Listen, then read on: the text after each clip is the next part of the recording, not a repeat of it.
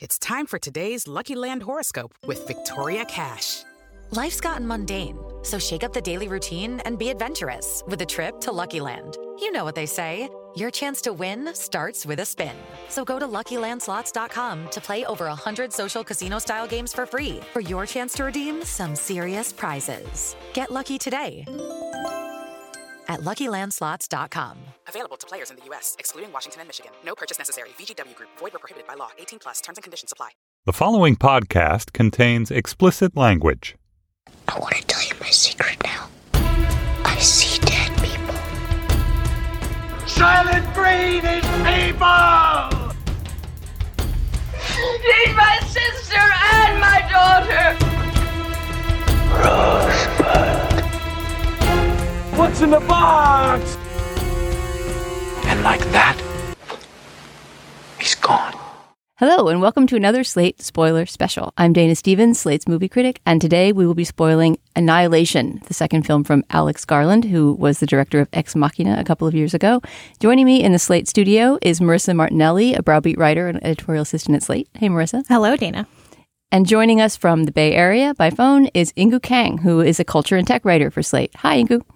Hello, hello, hello. So I'm having both of you in because you've both written on Annihilation, which I haven't. Inkoo, you reviewed it for Slate, and I want to get to your review and talk about that. And Marissa, you've written obsessively on a weird sound in the soundtrack of Annihilation and interviewed the composer of the score about the weird sound, and we will get to that as well. But before we start spoiling, let me just go around and ask just sort of your basic thumbs up, thumbs down reaction. Would you send your friends to see Annihilation?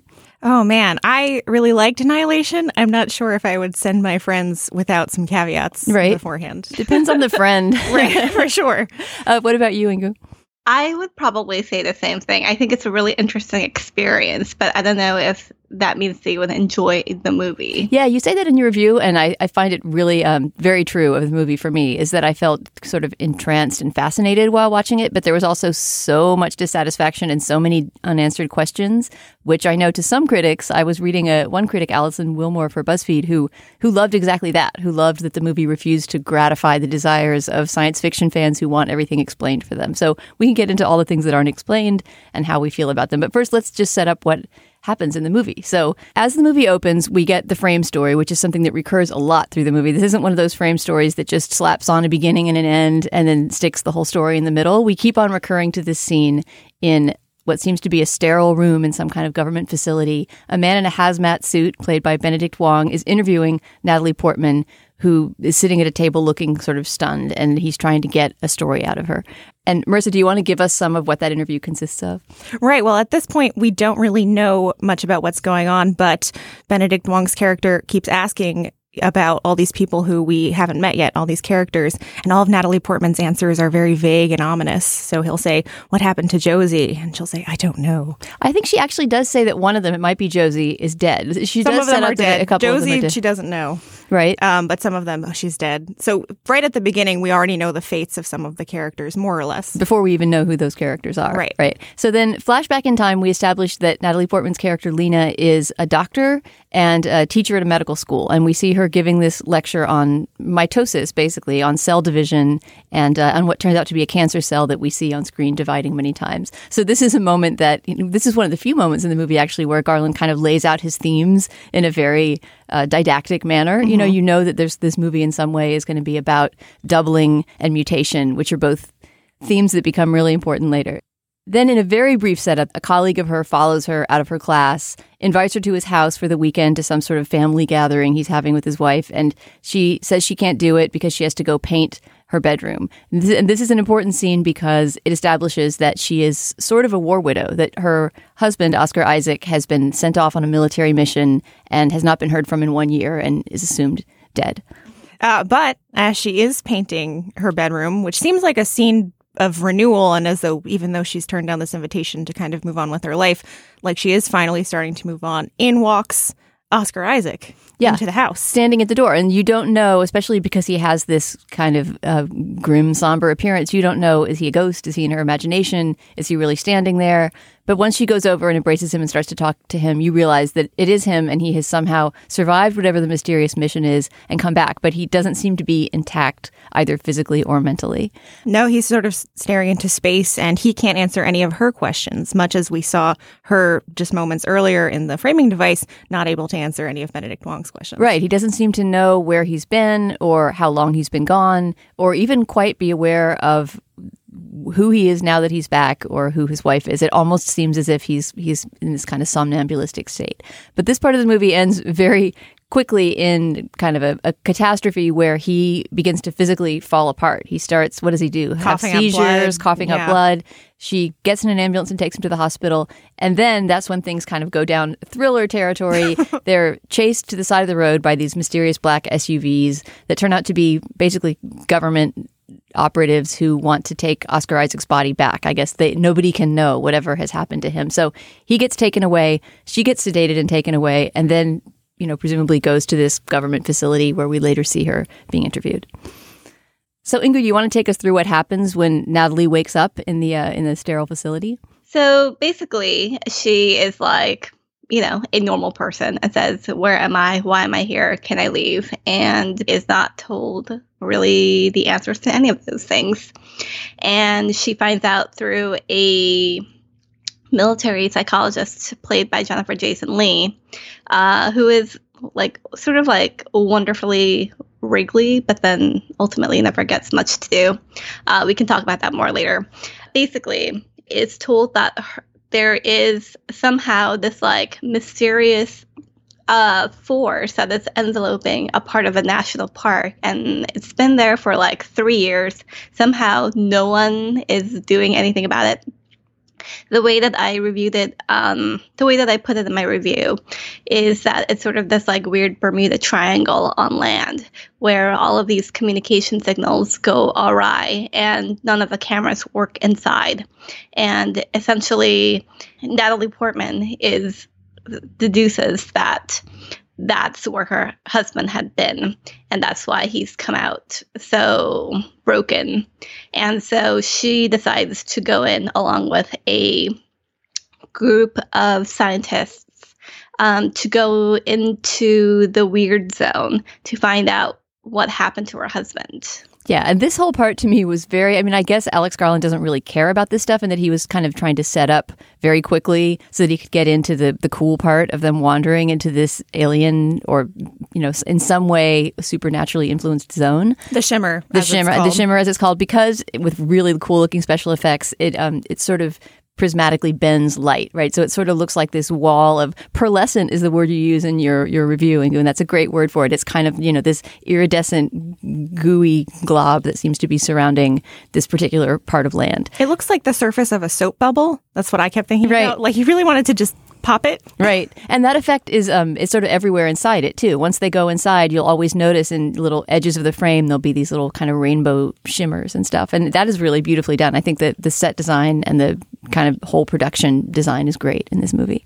But I didn't think it made any sense how this team of women, I guess it's 5 women, get put together to go into the zone. For one thing, Jennifer Jason Leigh says nobody has gone into the zone so far except military teams, and yet we don't see them getting any military training. I guess Natalie Portman's already supposed to be an Army vet.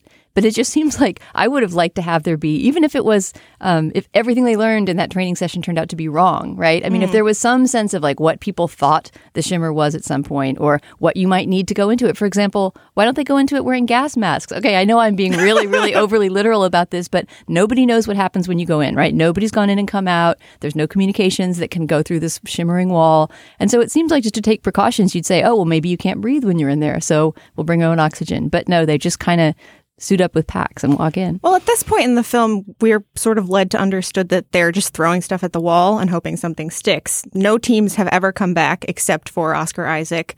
And Jennifer Jason Leigh, who has been running the whole operation, has now decided that she's actually going to go in. And she seems very desperate and sort of despondent about the whole thing.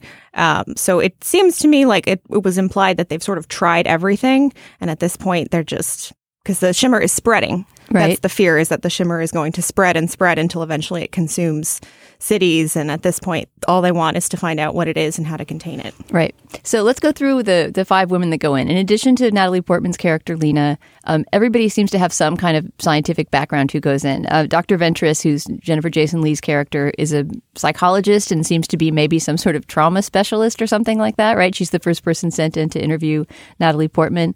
Then there's Tessa Thompson, whose character is what kind of scientist? A physicist, right? Yes. There's Gina Rodriguez, who I can't remember what her qualifications are. She's a paramedic. Right. A military paramedic. Right. Yep. And then a character played by Tuva Novotny, the Swedish actress, who is a geologist. So they're each supposed to gather something different about this shimmering region as they go in. So let's talk about what happens after they get in to the shimmer. Here is where the stuff starts happening that I'm glad we're doing a spoiler special and that we're not reviewing, because we can give it all away. But stuff gets really strange as soon as they get into the shimmer. And it gets strange in a very inconsistent way, which I guess in some ways makes sense in that this is a movie about a place with no rules, right? Mm-hmm. And so it's not the case that it's not a world building exercise where we're slowly learning what it's like to be in the shimmer. It's just more like anything could happen at any time. When they first go in, I guess the first weird thing that happens is they lose a sense of time, right? So they wake up one morning and they discover, oh, enough food rations are gone that we must have been here for 3 or 4 days, but it seems like we just got here. So there's some kind of memory lapse happening. But later on, that effect doesn't seem to continue, right? No, it seems like that's something that's either specific to the outer edges of the shimmer, or it was convenient for Garland to sort of skip those initial stages of discovery. And he gets off the hook by having Jennifer Jason Leigh's character say at one point, oh, well, the closer you get to the center, the lighthouse, which is where they're headed for, which is the sort of center of the phenomenon, the more the rules change, the weirder things get. But even that doesn't seem to have a whole lot of logic to it, because losing time is already weird. Know that? Yeah, how would she know that? You're right. And she seems to know a few things about the region that she wouldn't know. You know what? I don't want to break the flow, but early in the film, I think after the framing device, but very early before the credits, we see a mysterious object falling from the sky and strike a lighthouse. And that is explained as sort of the center of the shimmer, and it has all spread from that point. And they've had to evacuate the swampland around the lighthouse as it has grown bigger and bigger. Right. And so all we saw at the beginning is what looked like sort of a meteor or something, right? A big streak of light hitting this lighthouse in the middle of nowhere. And that's the point that they're headed for. So yeah, stuff gets really kooky the first few nights. That first night they lose the track of time. I believe it's just one night after that they bunk at this former military base that's somewhere on the shimmer premises, and a bunch of freaky stuff starts to happen there, including they locate an old film, a video that was taken of the last encampment of a mission there, which includes Oscar Isaac's character in this video. And what happens in the video? Oh, it's so gross. It's so gross. I can't even describe it. All right, let's all describe it together. So we see one dude, not Oscar Isaac, from the mission who seems to be in horrible discomfort and is squirming around and has this kind of distended abdomen. And by this, scary night light where you can barely see what's going on, the Oscar Isaac character kind of opens up his stomach, almost cesarean section style. He just cuts it open, which I think is like sort of one of the more freaky things, because he almost cuts it in the shape of like a square or like a rectangle, as if like he's carving out like a Teletubby like into his hand. And first you think like, oh, did Oscar Isaac go insane? Because one of the other things that we're constantly told is that this place either kills you or it makes you go crazy and then kill all of your teammates. And so you sort of briefly wonder like, oh, like, is his mind gone already? And the other teammates are holding this man down. It's the whole team is involved. So who among us has the fortitude to describe what's happening in the guy's abdomen? It's just a wriggling giant worm. I mean, or possibly his intestines coming. It's fine. It's fine. It's enormous. Whatever it is, it's very large. It is bigger than intestine size. I mean, the fact that it's never explained what it is very symptomatic of this movie, and you can take away from that whether you'll love it or hate it, right? One of the people watching, the paramedic, I believe, the Gina Rodriguez character, speculates that it's just a trick of the light and it's just how his intestines look. I think she's too freaked out to face any other possibility. And then someone else says it looks like a giant worm. But what the movie seems to be moving toward is the idea that, his body is mutating somehow, that like his intestines are taking on their own life. And that is really ratified by this other freaky thing they find at that installation, which might be that guy's body or another guy's body. I didn't know it was supposed to be that guy. But supposed to be that it guy. was. Yeah. It's the moment when you start to see, or one of the early moments when you start to see that what's going on within the Shimmer is this kind of transformation of life, where plant life and animal life are mixing genes, and new forms are evolving really fast in strange ways. And so this guy's body has kind of turned into this. I mean, it looks like some kind of art installation. It's all like this overgrown, flowering, weird kind of wall mural or something. It's beautiful and gruesome, much like the Shimmer itself. I mean, at this point, we've seen that happening with fauna, some flowers that are growing different species of flower from the same stem, which Natalie Portman's character as a biologist is like, that's not possible. It doesn't seem like you'd need a degree to figure that out. We've seen an alligator or a crocodile that has rows of teeth like a shark. Also, again, Natalie Portman says that's not possible, but repeatedly they're seeing it happen. Right. So, this I think gets to what Alex Garland cares about and wants to do with this movie, is that he's in love with these images of mutation and transmogrification between animal and plant. Can I just chime in here and say, first of all, when they initially also go in, they say that you might end up hallucinating things, and they completely dropped the ball on that. And I think like a sort of like more unreliable narration is something that would have like really worked with this. And it's just not developed as fully as I had hoped. And then the other thing is that with all of these like hybrid animals, like the alligator shark or like the bear with the face, which I'm sure we'll get to, the bear with the human face. I just really wanted a lot more out of these animals.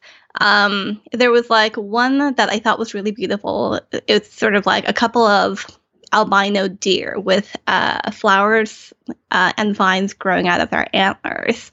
And my first impression was like, oh, that's pretty. And then immediately I thought, oh, I've probably seen that on Etsy before. Yeah, you say that in your review, you could find deer with flowering antlers on Etsy. You probably could. But I really think that like with a film that keeps telling you how weird it is, it's just like never as weird as I wanted it to be until we get to the lighthouse. But until then, it's more just like the area telling you over and over, like, or the characters telling you how weird everything is. And then me wanting to be transported to that weirdness and just sort of like feeling like stuck on Earth. Yeah. And that was something I found really frustrating, because if you're going to tell me that I'm going to go to Unicorn Land, I want to be in Unicorn Land. Yeah, I completely see what you mean. I mean, a movie that I think this movie references deliberately, and that certainly it resembles in structure and is being mentioned in a lot of the criticism, is Tarkovsky's Stalker, Andrei Tarkovsky's Stalker, which is also the story of, people, a group of men who go to explore a strange zone that in the case of that movie seems to have been contaminated by some kind of chemical or nuclear fallout or something like that, but in which the laws of physics have been kind of changed in ways that they don't understand. And there's a similar kind of penetration to the center of weirdness. And okay, not everybody can be Andrei Tarkovsky. That is a great masterpiece. But something that movie does really effectively is make the viewer feel kind of unsettled as a viewer. As you say, Ingu, it makes you wonder if your perceptions are right or if the characters' perceptions are accurate to what's happening. Whereas I think you're right that this movie is more decoratively weird. It creates weird things and puts them in front of our eyes, but I don't think it draws us, or me at least. I know some people felt really differently and absolutely adored this movie, but I didn't feel that as a viewer I was being transformed. And I think you say this as well when you write about it, Ingu, that when you walk out, you've had that experience, you've been through like the annihilation machine, but it hasn't really affected you. Ingu mentioned the screaming bear.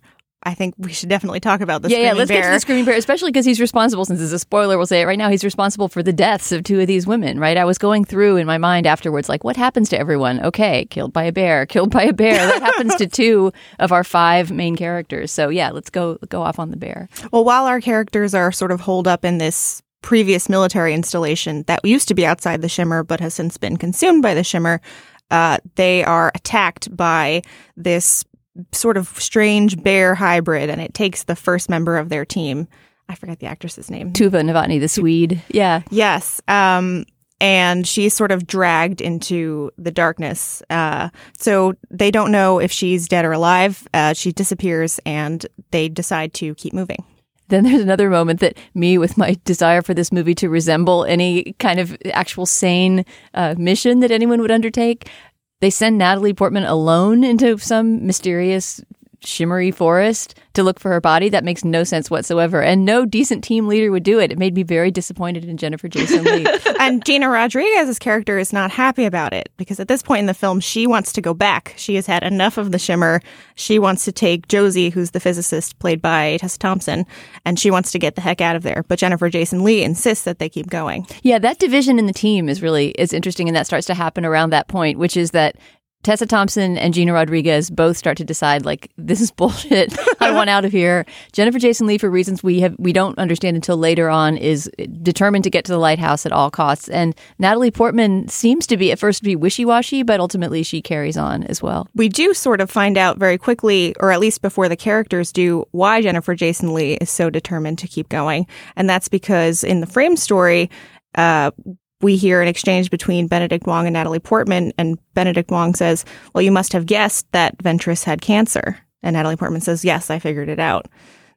So considering at that point we're already starting to think about mutation, you know, on one hand, we know that this character probably doesn't have a long time to live, but also thinking about how having her cells in this world that refracts and mutates so rapidly will affect things is pretty interesting. Yeah, and it affects maybe also what happens to her character in the lighthouse, which we'll get to. It's time for today's Lucky Land horoscope with Victoria Cash.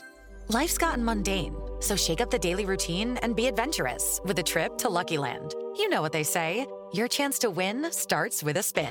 So go to LuckyLandSlots.com to play over 100 social casino-style games for free for your chance to redeem some serious prizes. Get lucky today at LuckyLandSlots.com. Available to players in the U.S., excluding Washington and Michigan. No purchase necessary. VGW Group. Void where prohibited by law. 18+. Terms and conditions apply.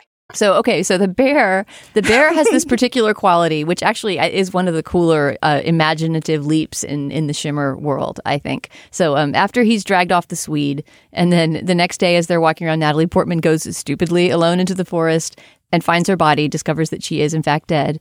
Somehow knows exactly in which direction to walk toward to find a dead body. Right, even though they have no compass or any kind of tools, and she finds her way back just fine, too. That's another of those things where it's sort of rules are established for the Shimmer world, and then they're broken, and it doesn't seem to really matter. But I want to get to the second appearance of the bear, because it's one of the scariest scenes in the movie, and also, I think, like I said, one of the best imaginative leaps that Garland makes. So another night, they're hunkered down somewhere in an abandoned house in a village that's been evacuated because the Shimmer was going to consume it, and they hear the sound at night. Oh, we should also mention Gina Rodriguez freaks out first. Yeah, Gina Rodriguez is starting to go crazy at this point. So it's starting to affect her mind. She doesn't trust anyone anymore. She doesn't know that there actually was a bear because she never saw it that night that it dragged off the two Novotny characters. So she's now thinking that maybe other people are playing mind games and that the bear is just a complete invention. Also, she figures out that Natalie Portman is there because of her husband. And so she believes that the other teammates might be hiding other secrets from her. Right. Natalie Portman did not tell anyone that ahead of the mission that her husband was one of the survivors or the only survivor. And I don't understand at all why that. I mean, I feel like if an employee wanted to keep like personal information to herself, I would have been like, yeah, that makes sense. But we're not dealing with like a great HR department. Or anything, so. If we had been in charge of this mission, they would have gotten things done. No bear eating for us. I promise I would not have tied you guys to chairs as I started to lose my mind if we led this mission. So that is the next thing that happens. In fact, the Gina Rodriguez character manages to get all of them. I guess they're in their sleep at the time. I don't know how she does it, but I think so. They all of the three remaining others find themselves gagged and tied to chairs while she holds them at gunpoint, confronting them with the knowledge that she knows about Oscar Isaac. Therefore, Natalie Portman's character is a liar. Therefore, maybe they're all liars. She seems really volatile and like she could do anything at any time. And then we hear this sound outside that sounds like a woman screaming for help. It sounds like the voice of the Tuva Novotny character, the geologist who has been, we already know, dragged to her death. So Gina Rodriguez, not believing that she ever died in the first place, says, we've got to go save her, we've got to go help her. And she goes outside of the house they're bunkered in. And then what? Somebody else take it away. You guys take the gross stuff. I'm farming it out. Well, I don't think we see directly what happens to Gina Rodriguez, but it doesn't sound good as all of our other three characters are still tied to their chairs. So we see Gina Rodriguez goes off screen and we hear, carnage, but we don't actually see it. And then the bear enters the scene, sort of lumbers in, and all the characters are staying very, very still in their chairs so that it isn't, provoked into attacking again. And then it opens its mouth and it screams, and it's a woman's scream, and it's screaming things like, please help. Right. And it's very scary on one hand, but I couldn't help but think of the KC Green comic where there's two scientists and one of them says, I've invented a robot that screams. And the other scientist is like, why? That's how I felt about this scene. I was like, Alex Garland, why? No, but I think it's one of the smarter things that he does with his evolutionary fantasy in the movie, because the idea, which comes up again later in the movie as well, is that once a previously existing organic form in this Shimmer world has absorbed human DNA for whatever reason, whether it's eating a human or somehow otherwise coming in contact with, that it incorporates some part of their behavior or their physiognomy or whatever. And so the idea that you would adapt DNA the voice works. That's how I felt. I agree with Ingu on this. That's a fascinating creature, but I also was kind of like, how does this work exactly? And there are other elements of the film that I also sort of found fascinating, but also not maybe scientifically sound. But that's genuine science fiction to me. Mm-hmm. Like, of course, it's not how DNA works, but the idea that some sort of alien being would be able to kind of turn behavior into a trait that could be stolen, the idea that you would sort of take on the behavior of your prey in order to get more prey. It's just a cool, scary science fiction idea. Like, there's some moments where this movie is doing what I kind of consider real science fiction, like speculative dreaming about what a completely different universe might be like. And that bear seemed like one of them. He's certainly freaky looking. That's true. He's also supersized, and his face, I wouldn't quite call it a human face, but it's sort of like a skull, almost like a bear skull. BARE skull. It didn't seem to have any fur on it. It's definitely terrifying. I think that, like, if there were maybe, like, I don't know, like, if there was, like, one constant rule in this universe that was actually followed through with, I would not have minded as much. And I did find that bear extremely creepy, but at the same time, it's very clear that Alex Garland is just taking like a bunch of like random ideas, thinking like, oh, this would be good, like in the moment, like, and then let's never think about it ever again. And so once you hit like the umpteenth point, I think like that was the point at which like I got really frustrated, because I just wanted for something to make sense for me to grab onto. And I guess, like, you could technically say that, like, the bear, I don't know, like, mated with a tape recorder somewhere or something along those lines. But my point is, I found that bear exceedingly inventive and also exceedingly frustrating. Yeah. Ingu used the word earlier, experience, to describe this film. And I think that is a great word for it, because it does leave you with a lot of unanswered questions. It doesn't always follow its own rules, or at least it doesn't seem to. But some of the inventions Garland comes up with are fascinating. And one that is sort of similar to the bear in that it doesn't make it, you really have to wrap your head around it, is the tattoo in the film. So early in the film, we see, after they've gone into the Shimmer, we see Natalie Portman look at her forearm and she says, oh, I have a bruise. It must be from when we fought the shark alligator. But as we go back to the frame story, you can see on Natalie Portman's arm where that bruise is, and this is later because this is, a flash forward, she has a tattoo that sort of looks like an infinity sign, but when you look closer, it's a kind of snake eating itself. Yeah, the Ouroboros, they call it. Yes. It's like an old Greek symbol. And so once they call attention to it and she looks at it in the frame story, once you start looking for it, you start seeing it on other characters. So you see it on Gina Rodriguez's character, Anya. You see it on the guy whose stomach is cut open in the video, and you start to wonder, whose tattoo was that originally? As the DNA is being refracted through the Shimmer, where did this tattoo come from? Why do so many characters have it?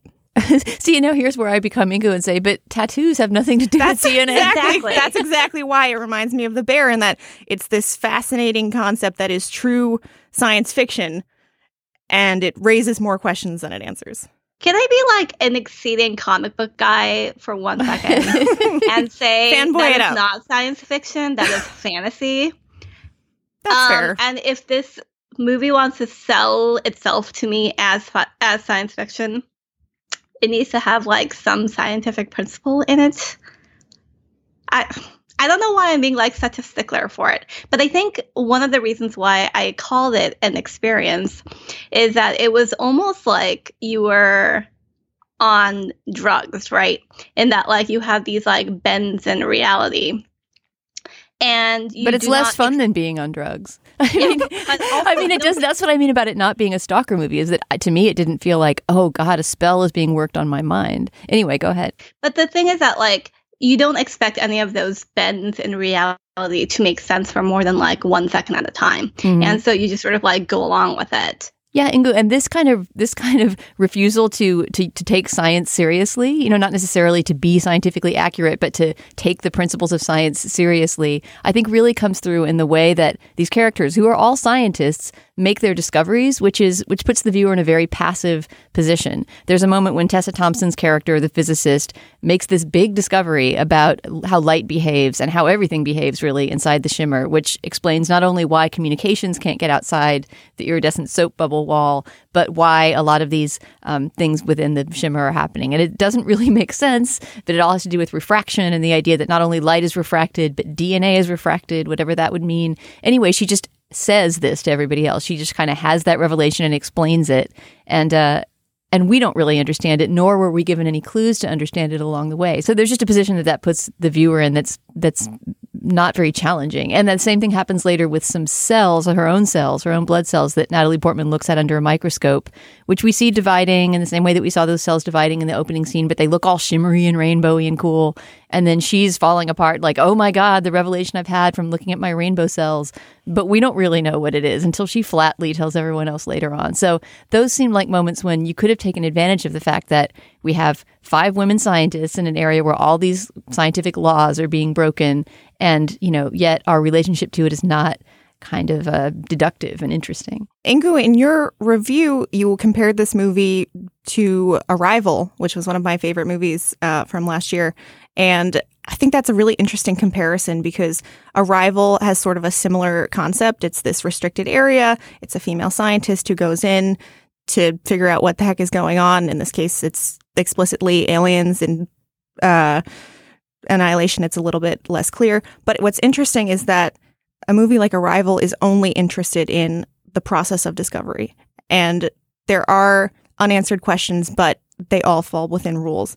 Annihilation, on the other hand, sort of tosses out that process entirely. It's not interested in the process of discovery so much as it is in the discovery itself. And I think that's part of why the results of those discoveries are sometimes confusing and break their own rules of the universe. Yeah, Arrival is a good comparison also because, yeah, as you say, it's all about process. It's about the scientific process and her kind of, we don't quite know how she deciphers those alien alphabet letters or signs that she deciphers, but at least we see her in the process of doing it, right? Whereas isn't Arrival also about like once you make this discovery, what you can actually use it for?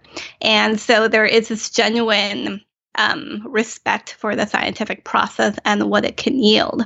I realize that this is maybe not like the most fair comparison, but I was very annoyed that in the book, the Jeff Vandermeer novel that this is based on. Which it's a very loose adaptations, and I will note that firsthand.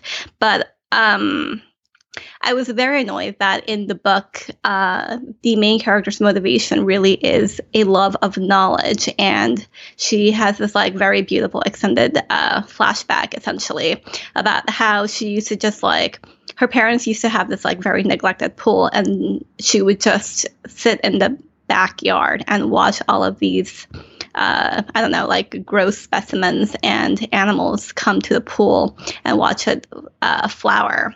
And here, her motivation is essentially her husband.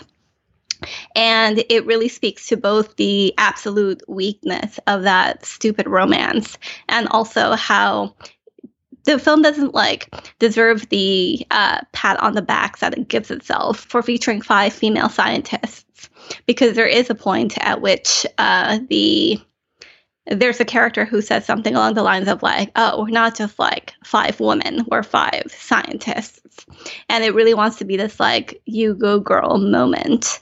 And at the same time, what you see in the movie is just like them being killed off one by one.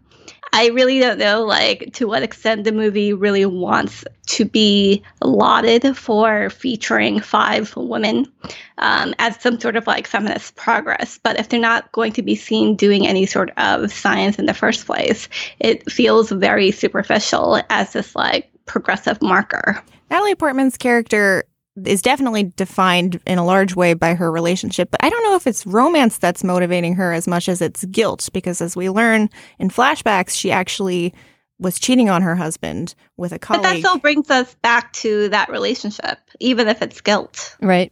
I mean, I think we can briefly dispatch with that part of the story because I thought it was the weakest part of the movie by far. I absolutely dreaded those flashbacks. Music. Oh, yeah, the Stephen Stills. It's like a Crosby, Stills and Nash song that plays in general to kind of establish the happiness of her past life with Oscar Isaac. But I'm talking about the flashbacks where she's having the affair with the colleague, the same guy that we see at the beginning detaining her for a second to invite her to the party. I mean, maybe that was an important part of the novel. Maybe people need there to be another motivation for her to go. No, in the novel, her husband is dead. Oh, really? So there's there's a huge change. It's a very loose adaptation. But anyway, the whole thing of the affair in the past, I just thought, who cares? Like, it's plenty. It reminded me of, the dead child motivation in science fiction, which you wrote about a bit, Ingu, and which I think a lot of critics have talked about. And one of the women in this movie is provided also with like a dead child in the past that she's mourning. But the affair seemed to have that similar kind of that kind of fake emotional content. I actually disagree. I thought the affair became important, and maybe I'm reading more into this than Garland even intended, but we see that flashback shortly before Gina Rodriguez is screaming at Natalie Portman, "You're a liar." And given the nature of the shimmer and what we've come to understand about it at this point, I wondered if a certain amount, because we know that Oscar Isaac either knew or suspected about the affair at this point, I'm wondering if some of his DNA was bouncing around in there and if Gina Rodriguez was sort of a conduit for it and some of her rage directed at Natalie Portman was actually her husband's rage manifesting. Whoa. Well, they're so close together, those two scenes, that I thought it can't possibly be a coincidence. Because when she was screaming, "You're a liar" at Natalie Portman, I was like, she makes some fair points. So to bring us back to the night when Gina Rodriguez is torn apart by a bear, that now leaves us with 3 of the women, right? We now have Tessa Thompson, Natalie Portman, and Jennifer Jason Leigh. Jennifer Jason Leigh's character continues to be a horrible leader by deciding that she's going to strike out in the middle of the night by herself for the lighthouse because she's had it with this bullshit and she just wants to get to the end of the mission. It seems like it was a move that made me lose all sympathy for her character, who I sort of liked before. I historically loved Jennifer Jason Leigh in anything. And she does play an interestingly enigmatic character in this. But when she suddenly abandons them all to almost certain death just because she herself wants to go on with the mission, I kind of just sort of thought, I don't even care if I see that character again. It's so like weirdly sociopathic because she has knowledge about the area that she's not telling these women who she's pretty sure are going to die. Like, it's beyond, like, abdication of responsibility. Yeah. I was more sympathetic toward her. I saw this as, for her, always being a suicide mission, but also as a risk that they all sort of assumed, considering that no one has come back. I sort of saw Jennifer Jason Leigh's main goal as being, get to the center, find out what it is, if at all possible, destroy it. I don't think that... I mean, she was very cavalier with the people around her, but at that point, it's threatening all of humanity, so the stakes are kind of high. I guess I see that, but it still just seems like in a movie like this, if you don't have comradeship established among the 5 women going in together, then, as Ingu says, like, what are your stakes? You know, if they're all just free agents who are suicidal and don't care whether they die or not, then why should we care? But she strikes off into the night, and then, okay, now we have to talk about the fate of Tessa Thompson's character, which you might regard as kind of the most positive of the deaths of the 4 women who die, in a way. Anybody want to take Tessa? So Tessa Thompson, earlier in the movie, we sort of get a rundown of what all of these characters' motivation for going into this horrible, situation is, because the Shimmer is very beautiful, but no one's ever returned. So we find out, we know, secretly Natalie Portman is going in because her husband is the only survivor. It's implied, or maybe outright stated, that Gina Rodriguez's character is or was an addict who got sober, doesn't have a lot going on. And Tessa Thompson's character, we find out, has practiced self-harm. She's a physicist. She's very young and timid compared to the rest of the group. And she has scars up and down her wrists. And she's the one who makes a major discovery about the nature of the Shimmer and why none of their communications can get out, because the Shimmer refracts sort of everything back inside itself. So their communications, light, DNA, everything is sort of mutated or duplicated within the Shimmer itself. And she discovers this when they first come upon this field. Another cool kind of art direction moment, even if you have no idea what it's supposed to kind of mean in the context of the movie, but they come across this field that's full of these plants that are kind of humanoid in shape. So they don't know whether they're human bodies that became plants after they died or whether plants somehow took on human characteristics, but they're basically kind of like flowering bushes in the shape of human beings. And so Josie decides that rather than push on, rather than struggle to get out, she sort of gives in to the Shimmer. And it's a really beautiful scene where her scars actually start to bloom. And you see sort of flowers coming out of her, and then she walks into the forest and she's never seen from again. Yeah, well, there is a moment when Natalie Portman kind of peeks around a corner and there's another field of these plant people. And I think it's implied that we don't know which one of them Tessa is, but she's one of them, correct? Yeah. Can I nitpick for a second? Go for it, Ingu. I mean, I totally understand that, like, the point of her character was that there is, like, beauty in this, like, otherworldly universe, and also that there is beauty in sort of giving into a particular process or going off on a theme in this movie about that there is, like, something inevitable about self-destruction or self-annihilation or whatever. But it made me, like, weirdly really sad that that was her fate and that was, like, how it was aestheticized, because it was clear that she was probably suffering from some sort of depression. And the fact that the movie was just sort of like, and look at how, like, this beautiful woman, like this beautiful sad woman, beautifully sort of like gives into a sort of willing suicide. Like, that really made me uneasy. You mean because it was sort of romanticized her own self-destructiveness? Yes. And also, there's this theme that is sort of haphazardly strung along in this movie about how self-destruction and mutation are inevitable. And first of all, like, that's not developed very well. But to sort of I don't know, like, it almost felt like it was like pushing this girl into a death, which isn't, like, quite fair, but that's also the sentiment that I got. I really did not like how romanticized and sentimentalized that whole fate was.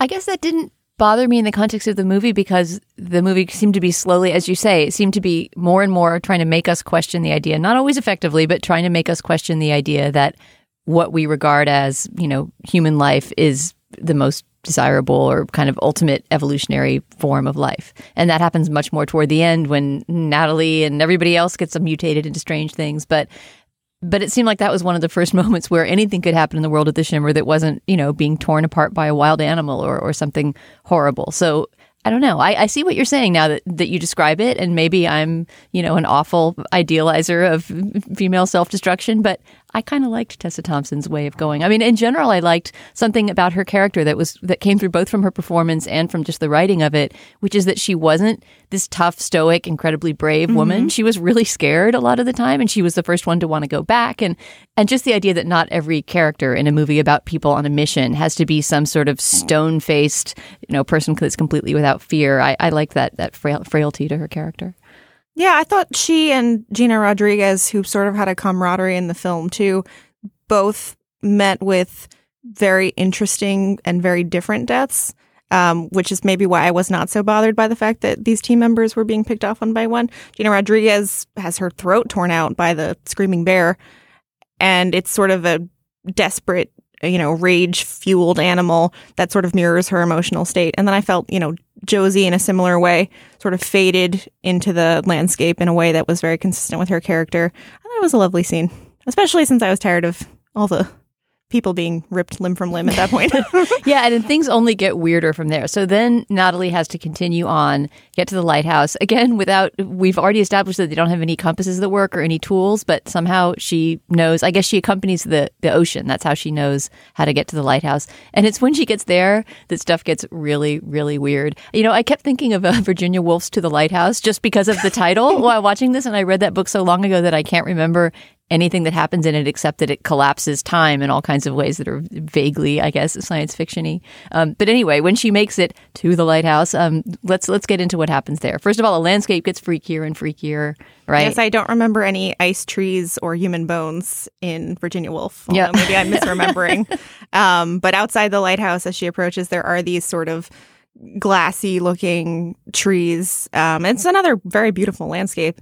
Although, as Inku pointed out, they kind of look like the crystal foxes in Star Wars The Last Jedi, which, of course, Garland couldn't possibly have seen when planning this movie. I'm not saying he copied them. Or at least their natural habitat when they're not on other planets. And there are human bones outside the lighthouse, which are sort of arranged in a... I wondered if they grew there or if this was like a previous team. Ritual. I thought it was sort of a ritual graveyard. It did look like a ritual, but I wondered who. Are those like sort of swamp people that got left behind? Was that a previous team that got this far and then that was where they met their end? But it's a very interesting landscape. And the lighthouse itself, when you go inside, has all this sort of, it looks like mushrooms, growing all over. And it's really the focal point for all of the shimmer. Right. So once things get into the lighthouse, it's sort of like all bets are off and stuff gets really weird. So Natalie Portman walks in there and what does she see before her?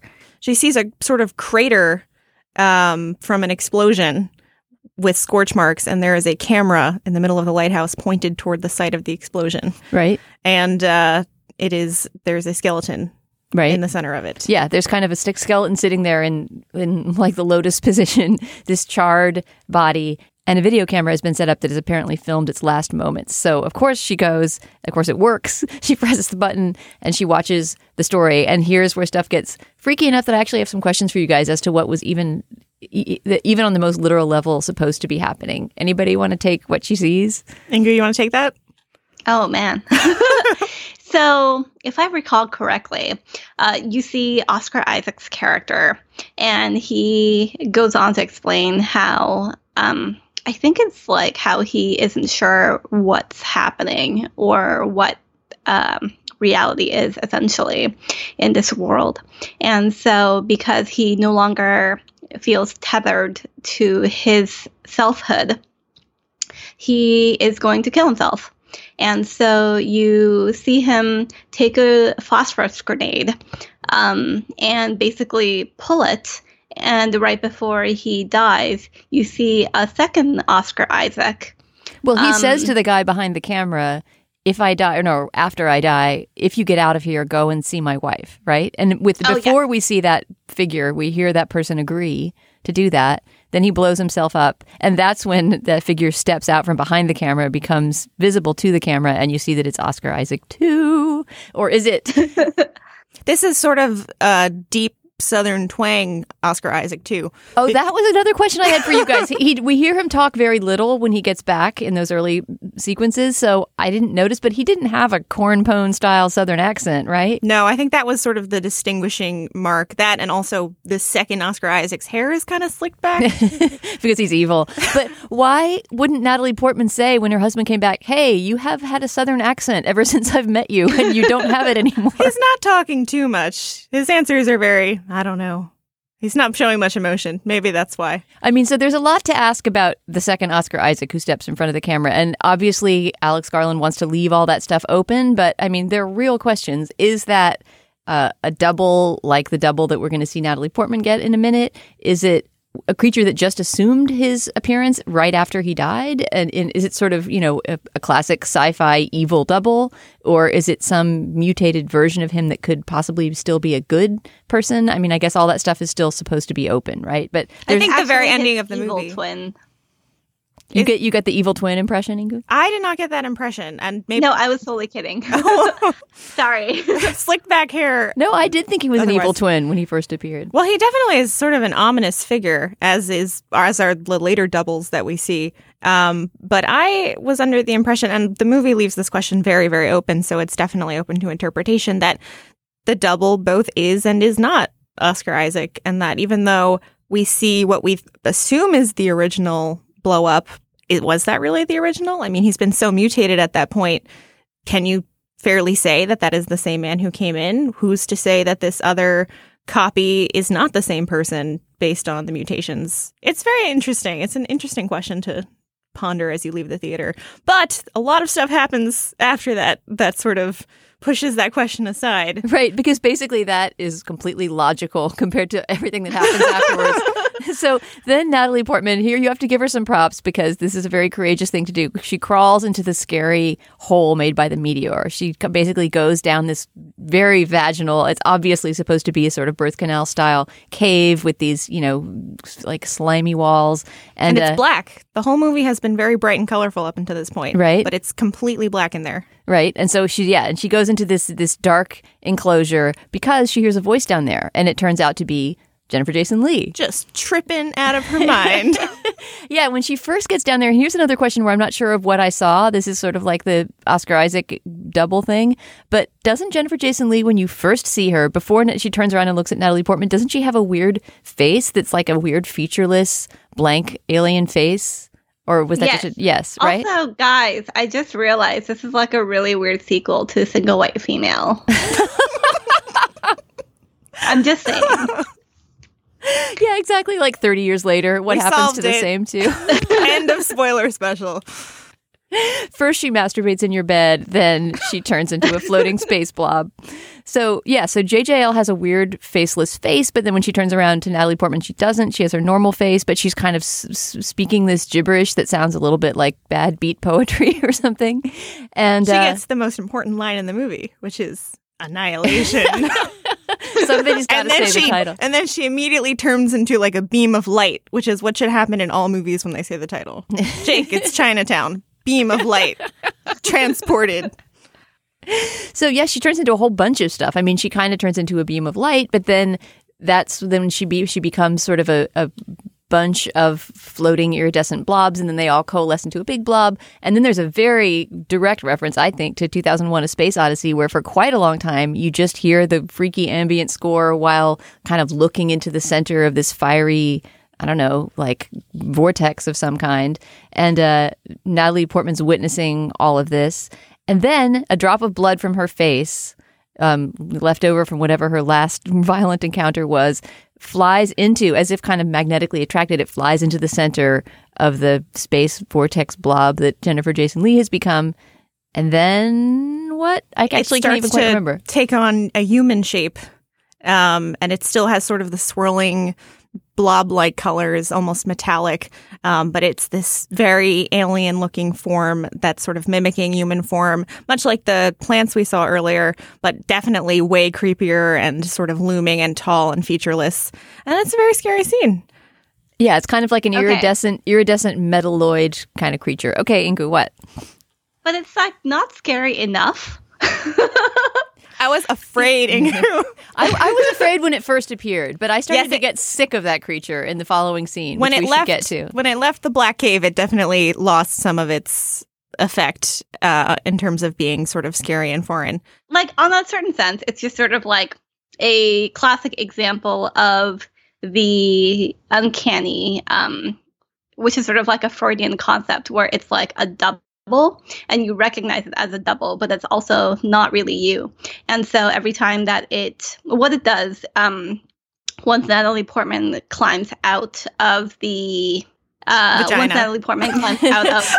thank you, the vagina, is it starts doing exactly what she does in this like weird like Groucho Marx mirror routine. It's not doing exactly what she does though, because it's not a direct mirror of her movements. It's sort of getting in her way, which I thought was interesting and sort of played into that self-destructive theme. Because if it were just mirroring her, she could control it. But instead, it thwarts her attempt to escape. she attacks it, then it attacks her. So it's not a direct mirror. Yeah, at times it does seem to be doing an actual, you're right, a Groucho and Harpo mirror routine. But then at other moments, it seems to be behaviorally imitating her. Like she hits it, so it hits her. Mm-hmm. My big complaint about the mirror monster is that you could almost sort of like see the seams in the costume, I felt like. And whenever the actress would say, what's the word, like bend a limb or bend at the hip, you could see sort of like the little wrinkles in the fabric. And it's such a tiny, like nitpicky thing, but that really took me out of the experience, because if there had been more, say, visual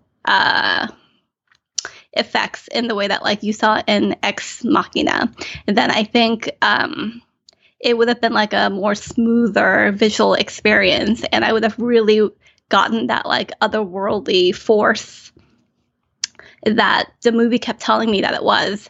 And instead I just saw this like balletic performance between two actresses, and I just thought, you thought it looked like, too much like a morph suit, Ingu?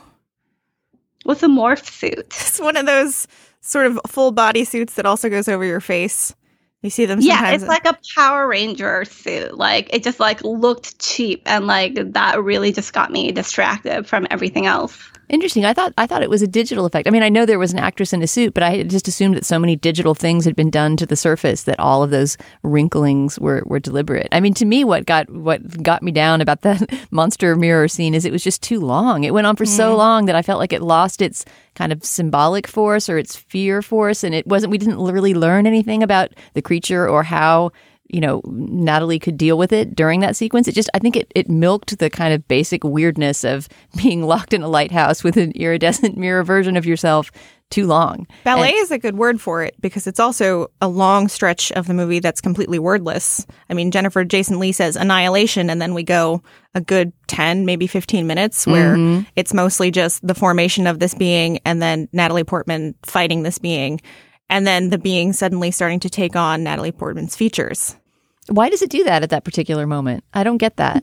It's her duplicate within the shimmer, much like Oscar Isaac. Yeah, but why did it spend so long being like a rainbow monster and start looking like her? Getting to know her. Oh, so ultimately, let's talk about how she destroys the mirror monster and the lighthouse. I'm hoping someone can tell me, because she takes a grenade, much like Oscar Isaac, and she hands it to her duplicate, which is starting to look like her and sort of alternating between Natalie Portman features and this sort of morph suit of swirling, color. And she hands the grenade to her duplicate, and I forget if she pulls the plug or it pulls the plug. I think she does. But the resulting explosion destroys the shimmer gradually, which I sort of wondered about that, because I don't think that they were trying to suggest that, this single grenade could literally destroy the shimmer. I wondered if it was like a psychological thing, like by putting her mind into the shimmer, she could like sort of persuade it to destroy itself. But I'm interested in what you guys think about that. I mean, to me, it was a strangely disappointing ending. I mean, this is supposed to be something that defies all scientific laws, but it can be destroyed by just fire, just plain old fire. Didn't they try setting fire to it before? Yeah, also, I mean, Oscar Isaac also pulled a phosphorus grenade, and that didn't destroy the shimmer. But he intended to destroy himself. I'm wondering if by having her duplicate sort of complicit in this, if she sort of mentally, I don't know, that is such bad sci-fi. My head hurts. It didn't even occur to me, because that is the most obvious spoiler special question in the world. Like, why didn't everything burn down when Oscar Isaac destroyed himself? If all you have to do is pull the pin of a phosphorus grenade. Here is my secret pet theory that I like to entertain. My idea is that the woman who comes back to Benedict Wong is actually not Natalie Portman. Natalie Portman is actually dead inside the lighthouse. And because we don't really know if the story that she's telling Benedict Wong is true or not, because if the version of Natalie Portman who makes it back is actually the alien, it has every reason to lie. And as we know, Natalie Portman is a liar. And it takes on this every single fucking facet of the person because DNA. And so I think that Natalie Portman, there's a point at which like she's struggling against like her, her double, and she passes out. And then she wakes up, right? And it's possible, I think, that she just sort of like passes out. The alien figures out like, hey, here's a way for me to like get out and do whatever. So I think that it's actually real Natalie Portman goes down. The fake alien Natalie Portman makes up this whole story about like how the lighthouse burned down, and then makes it out to like reunite with fake Oscar Isaac. There's definitely a lot to support that theory, especially at the very end when the Natalie Portman that we've seen in the flash forward scenes in the framing device finally gets to reunite with her husband, who's now fine. His illness has disappeared along with the shimmer, which has been destroyed. I do wonder, though, because... But they both have, like, shimmery eyes. Right. I do wonder, though, because the very last scene is the two of them together, and Oscar Isaac says, well, I'm not sure I'm Kane, which is the name of her husband. And we've seen the duplicate, and we've seen what we assume is the original Oscar Isaac blow himself up. So that is interesting. And then Natalie doesn't Portman, he say, are you Lena? And then she doesn't reply? She doesn't reply. So there's definitely a lot there to support that theory that she's not the original Lena. But I wonder, is that because the duplicate survived, or is it because her DNA has so mutated that it's sort of hard to determine what makes her the original Lena? I mean, how much of her has been changed by the shimmer? I didn't necessarily think that it was her duplicate who escaped, but I thought more she was so fundamentally changed that she was no longer sure, because she does not answer. But it is his duplicate who escapes. Do we think that? Do we agree on that? So that when she embraces, I mean, to me, when they embrace at the end, which is the end of the movie, right? She finds him back at the sterile facility. He seems to be fine now. He asks if she's really Lena, and she doesn't reply. And I think that's the last line of the movie. Then they embrace, and then you get close-ups of both of their eyes having like a little bit of rainbow shimmer. So they both are either aliens or have been at least invaded by alien DNA. And the way I read that moment was that she was kind of accepting him in his new alien self. Like, it's all right, honey, that you got taken over by an alien, and that they were not evil aliens who were about to take over the world, but that they were, in the same way that Tessa Thompson's death is kind of, both beautiful and awful, that they were the sign of some new form of altered life. We've been saying an alien, and the movie also says this. Benedict Wong's character says, oh, so it was an alien. I kind of wondered about that, because certainly whatever it was alien and foreign. But I don't know that to me, it didn't seem like it was sentient, like a creature who was trying to invade. It seemed more like a force that had arrived there, maybe by accident, maybe on purpose, and sort of conformed the environment to whatever it is. I mean, I didn't think of Lena's duplicate as an alien so much as I thought of the shimmer as being sort of an alien force. Right. Well, I mean, Jennifer Jason Leigh says when she's first describing it, it might be a theological event, which I thought was a cool, it was never explored after that, but it's kind of a weird concept that, maybe God would just decide to interfere with world events in that way and change the pace of evolution. Inga, what did you think? I mean, the end is so open-ended. It's one of those endings that you could say, wow, it leaves it open to interpretation of the viewer, and it's so cool. Or you could just say, like, that is annoying that it didn't resolve something so important. How did it leave you in feeling about these two embracing weirdos? There's a particular type of ending that I think I see, like, more in plays than in movies, but that I did encounter in Annihilation, in that the ending and like sort of the premise that it sets up as the conclusion is so much more interesting than anything else that came before it, that I really wished there was. I mean, I didn't want to watch a sequel, but I was like very annoyed that like where it ended up was so much more interesting as like a conflict or a tension than where it had been this whole time. I mean, I guess the question about a sequel would be, will the sequel be some sort of Planet of the Apes thing where all human life gets wiped out by this new form, right? Or is it more the case that they will adapt themselves to the world and, I don't know, bring bring enlightenment with their alien science or something? I sort of wanted to know walking out. Like, I'm sorry to be so morally simplistic, but I wanted to know, is it a good thing or a bad thing that she's embracing alien Oscar Isaac? Annihilation. My mind became a no floating good, blob. no bad. I think it really speaks to the lack of characterization, though, that you felt really dissatisfied by where it ended up. And I was really annoyed that that the movie was completely unyielding about what this extraterrestrial force was supposed to mean, because so much of this movie was about sort of like the limited human perspective on mutation and on this sort of like genetic threat. And I thought that idea was interesting enough that like it would be interesting to see how that would play out in the rest of the world beyond the Shimmer. But we never really got that. Right. I mean, you're just making me realize that it is not unlike the ending of Ex Machina, of Alex Garland's debut film, in which we see this, sort of half AI, half human creature, also something that is sort of beyond the human or the next step beyond human, played by Alicia Vikander, stepping out into the world. And you have that similar sense of, okay, is she going to be a threat to the world, or is she going to bring something good to the world? All we know is that she's going to be something entirely new in the world. So, maybe that's his thing. I mean, you have to give him this. Like, you can't exactly say he pursues ideas in this, but he pursues his images and obsessions very, very doggedly. All right, I want to end on a little sidebar because, Marissa, you have written at least twice, I think, for Slate and interviewed the composer. Oh, 3 times. Three times. So this has become your beat now. I should have introduced you as Weird Annihilation sound writer. The preferred terminology is weird annihilation noise. But yes, I have become sort of obsessed with this one particular musical cue. It only appears once in the film, but it was very prominently used in the trailer. Can we hear it right now? The composers of the movie are Ben Salisbury and Jeff Barrow. I actually spoke to Salisbury about this particular noise. I'm not terribly musical, so I have alternately been calling it the 5-note melody or the 4-note melody. He tells me it's actually 4 and 3, but it's been so sort of processed because it's a synth noise that it's hard to tell.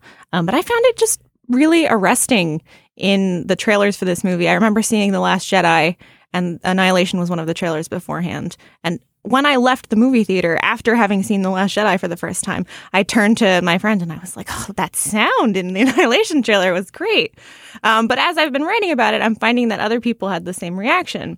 So it doesn't actually occur in the film with the same frequency that it did in the trailer. It's all the way in the third act, and it appears as part of the sort of ballet between Natalie Portman and her duplicate. And it specifically appears when the piece of music is actually called The Alien, but the duplicate sort of rises at one point and you hear the noise, and it's very satisfying. So you spent a long time in your first viewing waiting for that noise to come along, because it's not like the Close Encounters theme where it structures the entire movie. Right. It's very far in. So I sat in the theater for the first time I watched the movie with a stopwatch waiting for the noise, and it is 1 hour, 37 minutes, and approximately 10 seconds into the film. It's funny, before I saw the film or had really read any reviews of it or had even read you on it, I just knew that you were obsessed with the sound and that Slate was covering your obsession with the sound. And so I deliberately didn't read any of that so that I could see if I could recognize the sound. And I ended up not being able to. I mean, the score, which I think is really good, is full of so many strange, unearthly sounds and weird sound effects that particular theme didn't leap out and haunt me. Did it to you, Inku? I also knew that Marissa was tracking the sound really carefully. And I actually had not watched the trailer beforehand because I really like to go in without knowing anything about a movie when possible. So I went in, no trailer. And of course, it was like in the back of my mind. And I knew that it took place later in the movie. And so when it started making that weird like boyoyoing sound that you were referring to earlier with 2001, I sort of assumed that was it. So I guess no, like I also did not really take great note of it. Sorry, Marissa. Yeah, it was no offense taken. Part of the general haunting soundscape. And I would say, I mean, if you are a cinephile and you're into sound design and production design, I mean, this movie offers a lot of cool things to look at and listen to and think about. As you can see from all three of our dissatisfaction, not all of those things are necessarily brought into thematic cohesion, but there's plenty of people that are still walking out of this movie dazzled. So I think I would say, to answer my own question from the beginning, that I would send the right kind of friend. I would send a person who is willing to tolerate ambiguity and who was interested in sort of offbeat science fiction that doesn't do what you expect mainstream science fiction to do. Wholeheartedly agree. And Inkoo, it doesn't sound like you're quite there. I guess I have bad friends. That expect movies to make sense. God damn it. All right. Well, thank you for the two of you for coming in. You actually really did help me at least understand my miscomprehension of some parts of this movie, and it was really fun to talk about it with you. Thanks for having us, Dana. Thanks. And thank you to all of you for listening.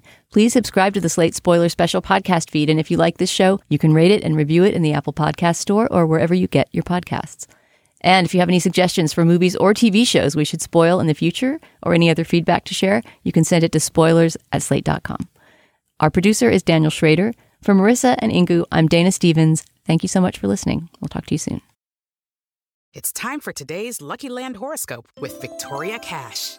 Life's gotten mundane, so shake up the daily routine and be adventurous with a trip to Lucky Land. You know what they say, your chance to win starts with a spin. So go to LuckyLandSlots.com to play over 100 social casino-style games for free for your chance to redeem some serious prizes. Get lucky today at LuckyLandSlots.com. Available to players in the U.S., excluding Washington and Michigan. No purchase necessary. VGW Group. Void where prohibited by law. 18+. Terms and conditions apply.